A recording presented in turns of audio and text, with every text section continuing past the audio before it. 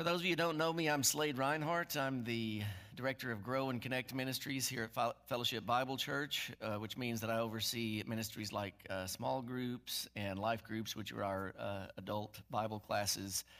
And all of those ministries have the purpose of helping you to grow in your knowledge of Christ and to connect to the body of Christ. So I'll just go ahead and say, I know that Wayne mentioned this in the announcements, but if you are part of Fellowship, maybe you've been here a while or maybe you're new, either way, and you're not connected, feel free to drop me a line, give me a call, shoot me an email, and I'll be happy to help you connect any way that I can. We're in the second sermon of a 5-part series called Apprentices of the King. And if you missed last week, the first sermon in this series, our executive pastor, Adam McMahon, preached that, then you can find it on our website, longviewfbc.com. You can find it on YouTube. You can find it on our Facebook channel. So I would encourage you to do that if you haven't. We're talking about the mission of the church. And the mission of the church is, as Mark mentioned when he was up here, Mark Vance, that the mission of the church is to make disciples. That is the great commission that Jesus gave to his followers, go and make disciples of all nations. But instead of using the word disciple, we use the word apprentices because we wanted to try to help everybody understand the word disciple a little bit better. All of us kind of bring some baggage into that word from our past experiences. Maybe you went to a church where discipleship or discipling meant a very narrow and specific set of activities, like sitting in a formal teaching such as a sermon or a Bible class or something like that. And so we use this term apprentice, and I'll give Adam credit for coming up with that because I think it better communicates in our day and age what a disciple is. But I'll get to that in just a minute. So let's begin by reading the scriptures. Matthew chapter 11, I'm going to be reading verses 25 through 30. Matthew 11, 25 to 30. At that time, Jesus declared, "I thank you, Father, Lord of heaven and earth, that you have hidden these things from the wise and understanding and revealed them to little children. Yes, Father, for such was your gracious will. All things have been handed over to me by my Father, and no one knows the Son except the Father, and no one knows the Father except the Son, and anyone to whom the Son chooses to reveal him. Come to me, all who labor and are heavy laden, and I will give you rest. Take my yoke upon you and learn from me, for I am gentle and lowly in heart, and you will find rest for your souls. For my yoke is easy and my burden is light."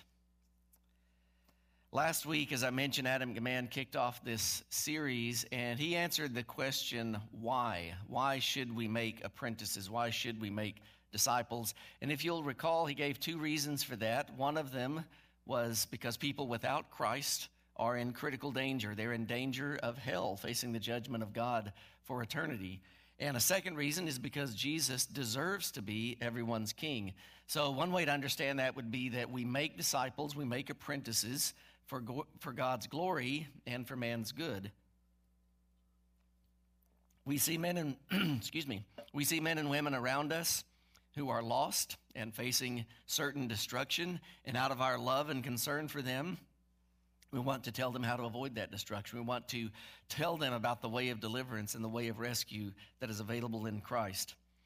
We see the greatness and glory and excellency and beauty of Christ, and we want other people to know him. We want other people to experience his goodness. We want other people to praise him and to give him the honor that he's due. So for those 2 awesome reasons, let's make apprentices. Let's do that. We as a church, let's make apprentices. But before we do that, another question that needs to be answered is, what is an apprentice? What is a disciple? What is it that we, the church, are trying to make? Because our answer to that question will shape our philosophy of discipleship. It will determine what programs or ministries that we create, which ones that we don't pursue, which ones that we do pursue. So it's a vital question, and I think that very often believers, and I'm including myself in this, go through much of their Christian lives without ever really thinking about what that word even means. Because again, we sort of just assume it. It's one of those basic words that people throw around. So today I want to try to answer that question, and to do that I want to look at three characteristics of an apprentice that Jesus gave us in this passage in Matthew. So first of all, an apprentice knows Jesus and the Father. An apprentice knows Jesus and the Father. Now, I realize that you know this, but I'm not talking about simply or merely intellectual knowledge. I'm not talking about detached knowledge, just factual knowledge. I'm talking about personal knowledge. For instance, I know Troy Aikman, former quarterback of the Dallas Cowboys. I know that he began his college career at Oklahoma. I know that he broke his leg and ended up being second string, and so he transferred to UCLA, where he finished his college career. I know that he was drafted first in the 1989 NFL Draft. I know that he led the Cowboys to 3 Super Bowl victories, and I know that he retired after 12 seasons in the NFL. I know Troy, but I don't really know Troy. I can't call Troy if my car breaks down. I can't ask Troy for advice or tell him my problems. I know Troy factually, but I don't know Troy personally. An apprentice is someone who knows the Lord Jesus and the Father personally, not just factually. At that time, Jesus declared, "I thank you, Father, Lord of heaven and earth, that you have hidden these things from the wise and understanding and revealed them to little children. Yes, Father, for such was your gracious will. All things have been handed over to me by my Father, and no one knows the Son except the Father. No one knows the Father except the Son, and anyone to whom the Son chooses to reveal him." Now, the first thing I want you guys to notice, twice in these 3 verses, it talks about somebody revealing something. So who is doing the revealing? And y'all can say it. Yes, all of y'all were right. Yes, the Father and Jesus. So God is doing the revealing. A bedrock truth for apprenticeship to Jesus is that the apprentices do not initiate the relationship. Now, that is one way where it is opposite of apprenticeship that we're experienced with. For instance, if you decide to become an electrician and you apprentice to a master electrician, you approach him. He doesn't just pick you out of a crowd. But in the case of an apprentice to Christ, he actually comes to us. He actually must initiate that relationship. The triune God must reveal himself to you, because you cannot attain, and I cannot attain, personal knowledge of God the Father through my own intellect, through my own abilities. Your intellect, your talent, your resources, none of these are adequate to enter into a personal knowledge of God. God must reveal himself to you, and that's what enables an apprentice to know him. It is the action and the work of God. The church is indeed commanded to make disciples, right? Jesus didn't say, "I'll make disciples, now you guys just do what you want." He said, "You go and you make disciples." But we have to always keep in mind that it is him working through us. It is never our work. It is always the Lord's work. Because if we're making disciples in our strength, we're not making disciples of Christ. We have to make disciples depending on the power and strength of God Almighty. You and I are not doing God any favors when we are making disciples. He is doing us the favor of working through us and allowing us the privilege and the joy of being part of what he's doing in the world.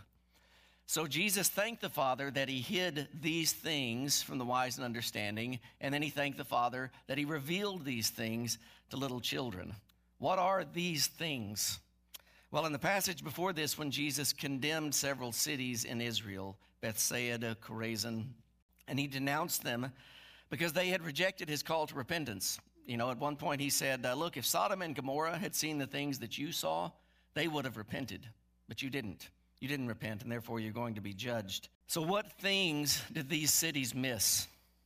Well, they missed who Jesus is. They missed the significance of the miracles that Jesus was doing in their midst. They missed the realization that those miracles were identifying him as the very Son of God, the Messiah that they had been waiting for centuries. They missed that. And the Bible says that the truth of Christ is hidden from the wise and understanding, which means those who are wise in their own eyes, those who are not teachable, those who are arrogant, those who are proud. And the Father reveals these things, reveals the truth of who Jesus is to little children, those who humble themselves, those who recognize that they are spiritually impoverished and they know nothing and must depend upon God for everything. The Father reveals Jesus to the humble, enabling them to know him personally. And Jesus reveals the Father. Jesus said, "No one knows the Son except the Father." Anyone to whom the Son chooses to reveal him. So Jesus chooses the objects of his revelation. That follows from what he said at the beginning of verse 27, "All things have been handed over to me by my Father." He was just talking about the Father's revelation of the Son, and then he follows that statement by talking about the Father's knowledge of him and his knowledge of the Father. So all things is probably talking about all knowledge of God. And since the knowledge of God is what is necessary for salvation, he's saying that the administration or the dispensing of salvation has been given into his hands. In John 17:2, Jesus said that the Father gave him authority over all flesh to give eternal life to all whom the Father had given him. And John 5:22 says, "The Father judges no one, but has given all judgment to the Son." The point is this: the destiny of all mankind has been given into the hands of Jesus of Nazareth. Like that great song says, from life's first cry to final breath, Jesus commands my destiny. The Father has chosen to reveal the truth of Jesus, that he is the Messiah, that he is Lord of all, that he is the Son of God to the humble. And then he committed the dispensing of that truth, which brings salvation, to the Son.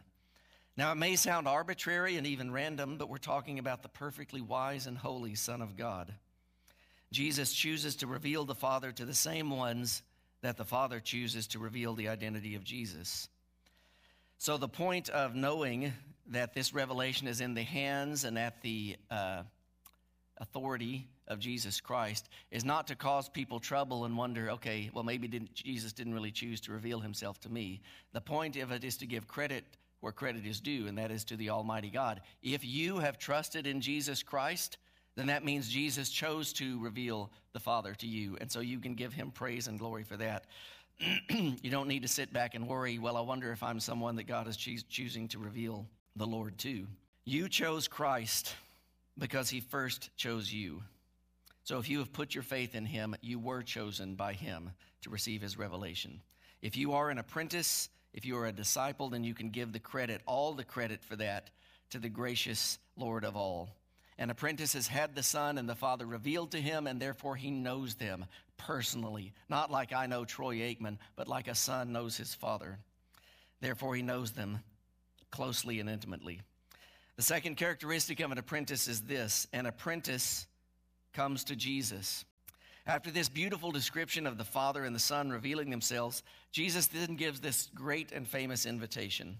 An apprentice or a disciple is someone who has responded to that invitation, which is found in verse 28. "Come to me, all who labor and are heavy laden, and I will give you rest." What a glorious, glorious statement. Now, before I go into the details of that statement, I do want you to think about something. Imagine those words coming from the lips of any other man in history. Abraham Lincoln, Albert Einstein, Aristotle, Charlemagne, George Washington Carver. "Come to me, all who labor and are heavy laden, and I will give you rest." If anyone else said that, it would be the height of pride. It would be pure blasphemy. But coming from Jesus, it is proper and appropriate because it is true coming from him. He and he alone can give rest to those who come to him. I can't give you rest. Fellowship Bible Church can't give you rest. Only Jesus can give you rest. And therefore, part of what we're doing when we're making apprentices is pointing people to Christ. And that's why we don't get worried or fall apart if someone decides to go from here to Little Flock Baptist Church on the south side of town, okay? Because apprentices are apprentices of Jesus Christ. They're not apprentices of Fellowship Bible Church. We are not the ones who give people rest. It is Christ who gives people rest. And that is one reason why churches should not, unfortunately they are, they should not ever be in competition with one another or be jealous that one or another is thriving. Jesus can give us rest. Amen to that. An apprentice has responded to this because he or she recognizes that they labor and they're heavy laden. Outside of Christ, everyone labors to justify themselves. Everyone labors to get rid of the guilt and the shame that they're experiencing. Everyone is heavily burdened by the condemnation that their own conscience gives them, because God has put within each one of us a moral compass that condemns us rightfully when we do what is wrong. And so we labor under that. We try to do good things to pay for bad things that we've done, or hope that the good things will outweigh the bad ones on the cosmic scales. Men and women are heavily burdened by the weight of their sin, the crushing bulk of guilt, and their separation from their Creator God. And those who see this are invited by the Lord Jesus to come to Him. Do you see that you're laboring? Do you see that you're heavily laden? Come to me, and I will give you rest. And the reason I say those who see this is because really every person on earth outside of Christ is laboring and is heavily laden. But it takes the illumination of the Spirit of God in your spirit to see that that is your state, to not continue to be deceived by the darkness of your heart. Now look at this glorious promise that Jesus gives with this invitation. Come to me, all who labor and are heavy laden, and I will give you rest. How many of you, just by nodding, you don't even have to raise your hand, just by nodding would say that you're very busy and stressed in life? Yeah. Is anybody shaking their head? No, don't you dare. Doesn't rest sound glorious?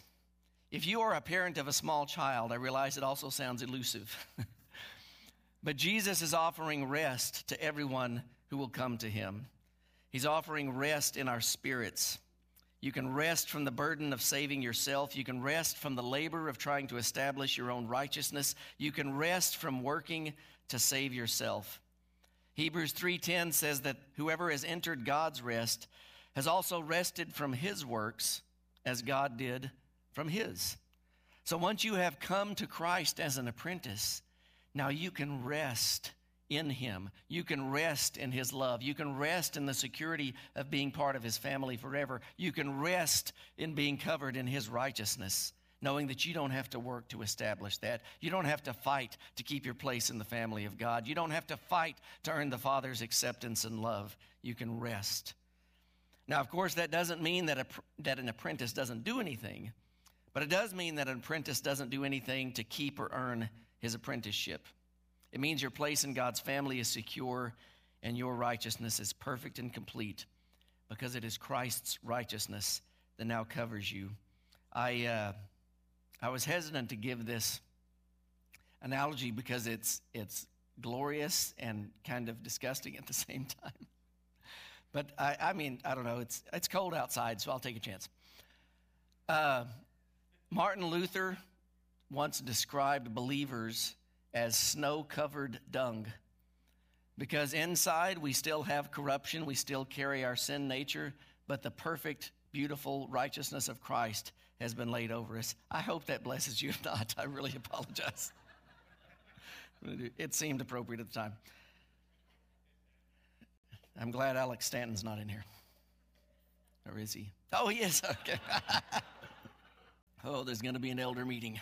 So, yes, you can rest. You can rest in the pure, full love of the Father forever. You will never be condemned. You will never be separated from the love of God that is in Christ Jesus. Praise God for that. Now, I realize that people in my position that stand up on stages every Sunday often contribute to this problem of Christians not resting. Because later in this sermon, I'm going to give you some suggestions for applying this message. And it can sound like what I'm saying is, here, let me put this burden on your back. You need to do that too. Okay, you've trusted Christ. Well, here, you need to do this too. Oh, pick up this thing here too. Don't forget to do that. You got to do this. Be sure to attend that kind of thing. So please know that any suggestion I give for a response, again, is not a response of, okay, I've got to earn something with the Lord. The response should be based upon, I am cooperating with the Lord Jesus as He is redeeming me more and more from my fallen nature and from slavery to sin. An apprentice comes to Jesus. But what does that mean? What does it mean to come to Jesus? You know, when He was walking physically on the earth, you could physically come to Him. You could walk up to Him. You could talk to Him. You could say, save me, heal me, do something, teach me. But obviously that option is not open to us anymore. Jesus said in John chapter 7, verses 37 and 38, if anyone thirsts, let him come to me and drink. Whoever believes in me, as the scripture has said, out of his heart will flow rivers of living water. So just like he did in Matthew 11 and John chapter 7, Jesus gives an invitation to those who have a need, and then he offers to meet that need. In Matthew 11, if you're heavily laden, if you're laboring, come to me. And in John chapter 7, if you're thirsty, come to me, and I will meet that need. But in John chapter 7, he gives an explanation of what it means to come to him, because he adds, believe in me. If anyone believes in me, then out of his heart will flow rivers of living water. So believing in Jesus is the same as coming to Jesus. You come to him by believing him. You come by believing that he's the risen Son of God who died to pay for your sins. You come to him by trusting him to forgive your sins and bring you into God's family. Have you come to Jesus? Have you recognized the burden that you're laboring under, the burden of sin, the burden of condemnation, and come to him to receive rest? If not, I urge you to do that today. And at the end of this service, you'll have the opportunity, if you wish, to speak to someone up here in front of the stage about that very thing. Coming to Jesus is the beginning of apprenticeship. And once you have come to him, you are now his apprentice.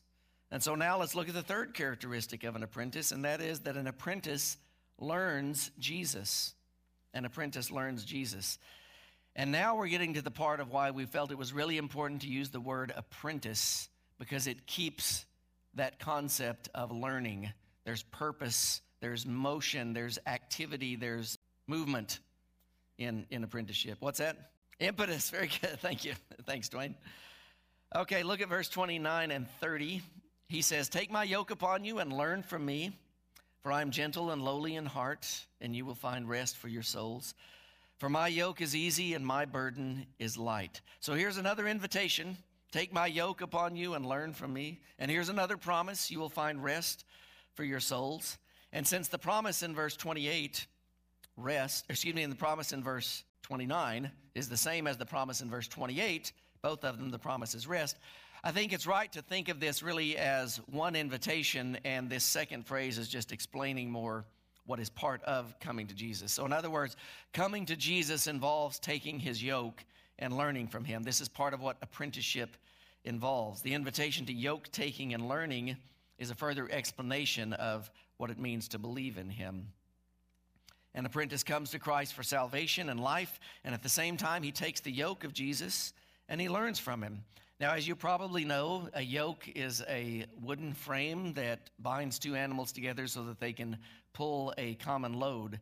And in the Old Testament, there were times when the word yoke was used as a metaphor for submission or servitude. So when Israel had been oppressed by a foreign power, it would sometimes be said that they were under the yoke of this foreign power, under the yoke of Assyria, under the yoke of Babylon, that kind of thing. But fast forward to New Testament times, and that idea of submission is still there, but it was often used to mean submission to a specific or a particular rabbi. So you are submitting to this rabbi's teaching. You are putting yourself under his teaching in the same way that an animal puts itself, well, it doesn't put itself, in the same way that an animal is under a yoke. The Word Biblical Commentary puts it this way: when Jesus invites people with the words, take my yoke upon you, he invites them to follow his own teaching as the definitive interpretation of the law. And that's why he adds the phrase, learn from me. So taking his yoke and learning from him, that's the same thing. The call to apprenticeship is a call to learn. He's inviting us to come to him and to sit under his teaching, to be guided by his words, to follow his commands. Why? Because all things have been handed over to him by his Father. Because only Jesus fully knows the Father. At one point in Jesus' ministry, many of his followers stopped following him. And Jesus then turned to the 12 apostles and he said, are you guys going to leave as well? And Peter said, Lord, to whom shall we go? You have the words of eternal life, and we have believed and have come to know that you are the Holy One of Israel. Who else would we want to go to be apprenticed by? What other rabbi can compare? You have the words of eternal life. You're not just giving wisdom, you're giving life. And there is no one else that we could go to for that. Lord, we know that you're the Holy One of God. So yes, we will go under your yoke. We will follow your teaching. Only Jesus can save. Only Jesus can truly satisfy what our hearts desperately crave. And the Lord gives one more reason why we should learn from him, why we should put ourselves under his yoke. For I am gentle and lowly in heart. Jesus is not a harsh master. And again, I will apologize on behalf of all preachers in this great land. I won't apologize for the international ones. I can't speak for them. But very often preachers engage in what one guy calls sheep beating on Sunday mornings. You guys are sorry. You're no good. You're not doing enough. You're not living up to God's standard. And they just berate and beat, and there's this harshness and there's this scolding. And Jesus is not that way. Jesus does correct us, right? Jesus does point out our sin. Jesus does train us and discipline us to fight against sin and to grow in holiness, but not with harshness, not with scolding. He's not venting his frustration on us. He's not trying to build up his own ego or make himself look better. And he's certainly not trying to intimidate us into following him. Jesus is gentle and lowly in heart. He understands our weaknesses. He understands our failures. He has compassion on us when we give in to temptation. Jesus didn't come to be served, but he came to serve and to give his life a ransom for many. He's lowly in heart. He's humble. While he walked this earth, he would give his time and attention just as easily to the lowest member of society as to the highest member of society. And what a contrast between Christ and the teachers of that day, the scribes and the Pharisees. They wanted the best seats. Excuse me. They wanted the best seats in the synagogues. They wanted the best seats at feasts. They wanted places of honor. They wanted titles of honor. They wanted people to hear their prayers and be impressed by them. They wanted the praise of men, and they wanted others under them, under their thumb, serving them. Jesus, on the other hand, serves his people. Jesus comes to us with humility and gentleness, and he teaches us out of pure love. Jesus, as you know, ministered to people that would hurt his reputation instead of help it. Harlots, tax collectors, Samaritans. We can learn from Jesus with confidence because he is gentle. He is lowly in heart. We can be certain that he has our good in mind. He's not simply trying to build up a platform for himself. He's the only one who knows the Father. He's the only one who can reveal the Father. And he's the only one who brings us eternal life. And on top of that, once again, there's the promise. You will find rest for your souls. You will find rest for your souls. Jesus promises soul rest to those who learn from him. One commentator defined it as a sense of ultimate well-being with regard to one's relationship to God and his commandments. God, as you know, requires perfect obedience to his commandments. That is his standard. As I've said before, it's not simply that you have to make par at this 18-hole golf course. You have to make 18 holes in one. He requires absolute perfection. But Jesus of Nazareth, while he walked this earth, absolutely and perfectly obeyed the Father at all times. And then his obedience is credited to our account when we trust in him. That's why we can have a sense of ultimate well-being with regards to our relationship with God and his commandments. Jesus has fulfilled everything on our behalf. And before I go back for just a minute to the concept of learning from Jesus, I do want to briefly look at verse 30. He ends by saying, for my yoke is easy. Remember, he says, take my yoke upon me, for my yoke is easy, and my burden is light. Well, at least Texas didn't know. My burden is light. It's another way of Jesus saying that he is gentle. The yoke of Jesus, the teaching of Jesus is easy. He's not laying heavy burdens on us. Once again, pointing out the differences between himself and the scribes and Pharisees of that day. Because in Matthew 23, Jesus said that the scribes and Pharisees tie up heavy burdens, hard to bear, and lay them on people's shoulders, but they themselves are not willing to move them with their finger. Instead of burdening people with guilt and shame, Jesus' burden is light. It's light. Excuse me. The scribes and Pharisees added scores of man-made regulations to God's commands, weighing people down with constant shame, fear, and condemnation. Their system of religion was salvation by works, which can only end in failure. On the other hand, Jesus preached salvation by faith in him. And since he carried the weight of obeying God's commands perfectly and the weight of our failure to do that, his burden is light. So let's turn our attention for just a minute to wrap this up to what learning Christ means. Now, I realize that I keep saying learning Christ, and in the passage, Jesus said, learn from me. He didn't say learn me, but the reason I say that is because I want to emphasize that apprentices are not just learning things. We're not just learning propositional truth. We're actually learning a person. We're getting to know a person. As an apprentice learns from Jesus, he or she becomes more acquainted with the Lord throughout their lifetime. You'll remember this diagram that Adam showed last week. It's a picture of the process of discipleship from start to finish. So on the left side, you see people, this is what we're born into, the domain of darkness. That we're born children of wrath, the Bible says. And then once you come to Christ, you encounter the cross, you put your trust in him. Now you are transferred from the domain of darkness into the kingdom of the Son. But you are not yet finished with your course, because while you're walking this earthly life, you'll see that dark band continues below you. Even though you are now in the kingdom of the Son, your sin nature is still within you, so you're still having to fight against the darkness that is within you, fighting the spirit that is now within you. And then ultimately, of course, our great reward will be gathering around the throne of Christ, praising and worshiping him in our glorified state. Now, while we're on that path after the cross but before glorification, God is working in us.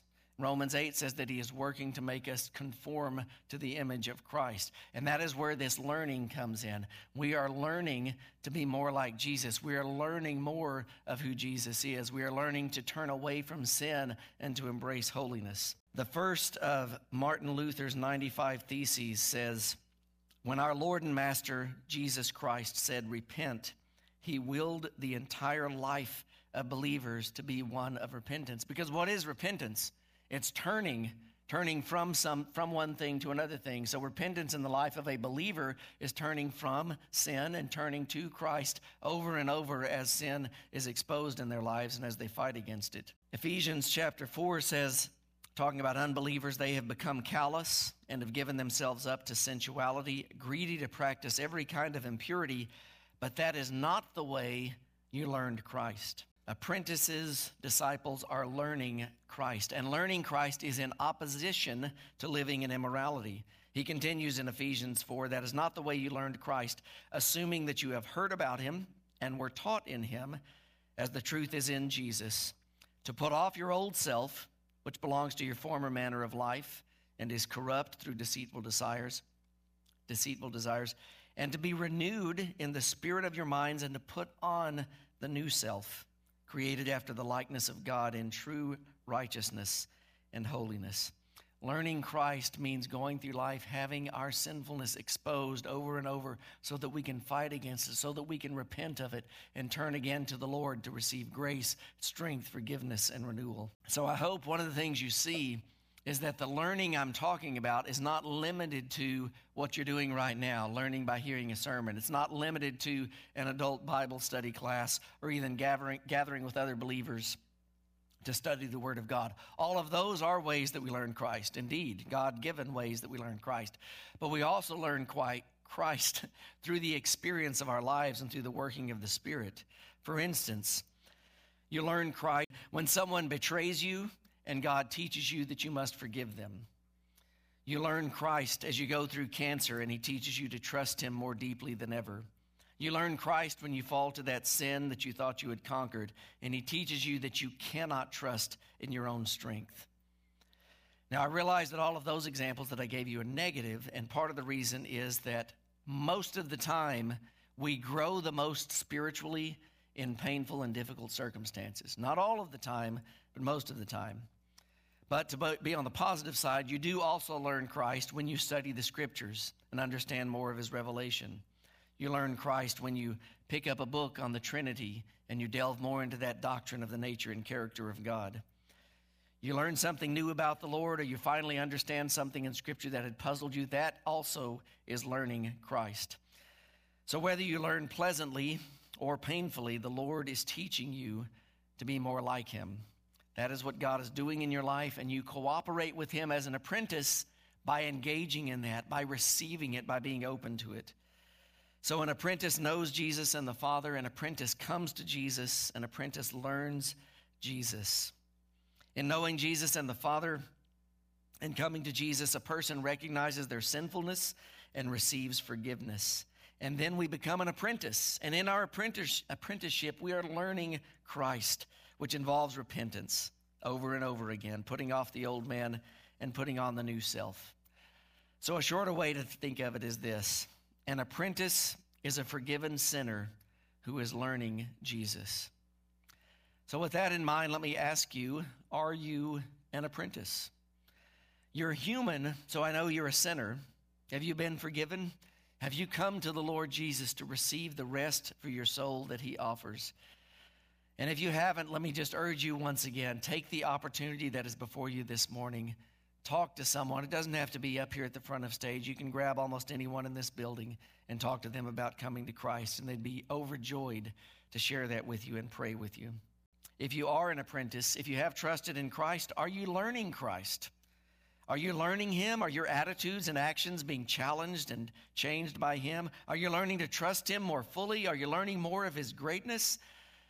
Or are you just coasting along, drifting with your eyes turned to the things of this world? If the answer is yes to that one, but no to the other ones, I shouldn't have done that, should I? The point is, if you are not intentionally learning Christ, I have wonderful news for you. If you decide today, Lord Jesus, I realize that I need to be learning you, and I have been not paying attention to you. I've just been caught up with the things of the world. You know what? He is not scowling at you in anger. He is not holding his hand out to push you away from you. He is ready to grab you and walk you through learning more and more about him. Confess to him that you haven't been listening to what he's been trying to teach you. Receive his forgiveness and ask him for renewed desire to learn him, to follow hard after him. The Lord will accept you. He won't turn a deaf ear to your cries, even if you've been spiritually deaf for decades. In addition to attending our 10:30 services, now this is where the application comes in, but again, please don't take this as a burden like, man, if I'm not doing A, B, and C that Slade suggested, I'm not where I need to be. That is not the case, okay? These are more opportunities that the Lord gives us to learn him. So in addition to attending our 10:30 Sunday morning gatherings, you could join a life group, which are our adult Bible classes that happen at 9 o'clock. It's a chance to be in a smaller group of people where there can be a lot more interaction. You can get to know people better, and you can really grow in your understanding of Christ. You could join a small group, which typically meet in homes. Again, a smaller group of people where you can really get to know one another, share food and snacks together. It's a great way to get to know people and grow in Christ that way. But ultimately, what I'm urging you to do is intentionally learn about the Father, the Son, and the Holy Spirit. Because as you learn from Jesus, you will experience more and more of his rest. Jesus is not threatening to hit you with a stick if you haven't been learning. He is offering you his goodness, his glory, his grace, his holiness, if you will pay attention, if you will follow the way of an apprentice and learn Christ. Let's stand and thank him for the grace of forgiveness and the grace of apprenticeship. Heavenly Father, in the name of your Son, the one true Son of God, who offers to share his sonship with us who come to him, in his name, Lord, I thank you. I thank you for your goodness. I thank you for your overflowing grace. Thank you, Lord, that you call us to be your apprentices, to learn from you and to learn you. Lord, I pray that your Spirit would drive each of us to desire that, to love to learn of you, to love to be taught by you. God, I pray that if there are any in here that don't know you, that your Spirit would convince them that Christ is the Son of God who can give them rest, that he will forgive their sins and bring them into your family. And for those that do know you, Lord, for the church, the body of Christ, I pray for a special measure of grace, that all of us would look again at our apprenticeship, and that if we have been stagnant or coasting, that we would restart in intentionally learning you, intentionally drawing near to you, out of our gratitude and love for you, Lord, not out of fear of punishment. Thank you again, God, for being here among us. I pray for your protection and peace on us this week as bad weather is about to come. And I pray most of all, Lord, that you would manifest your life in each of us. Amen.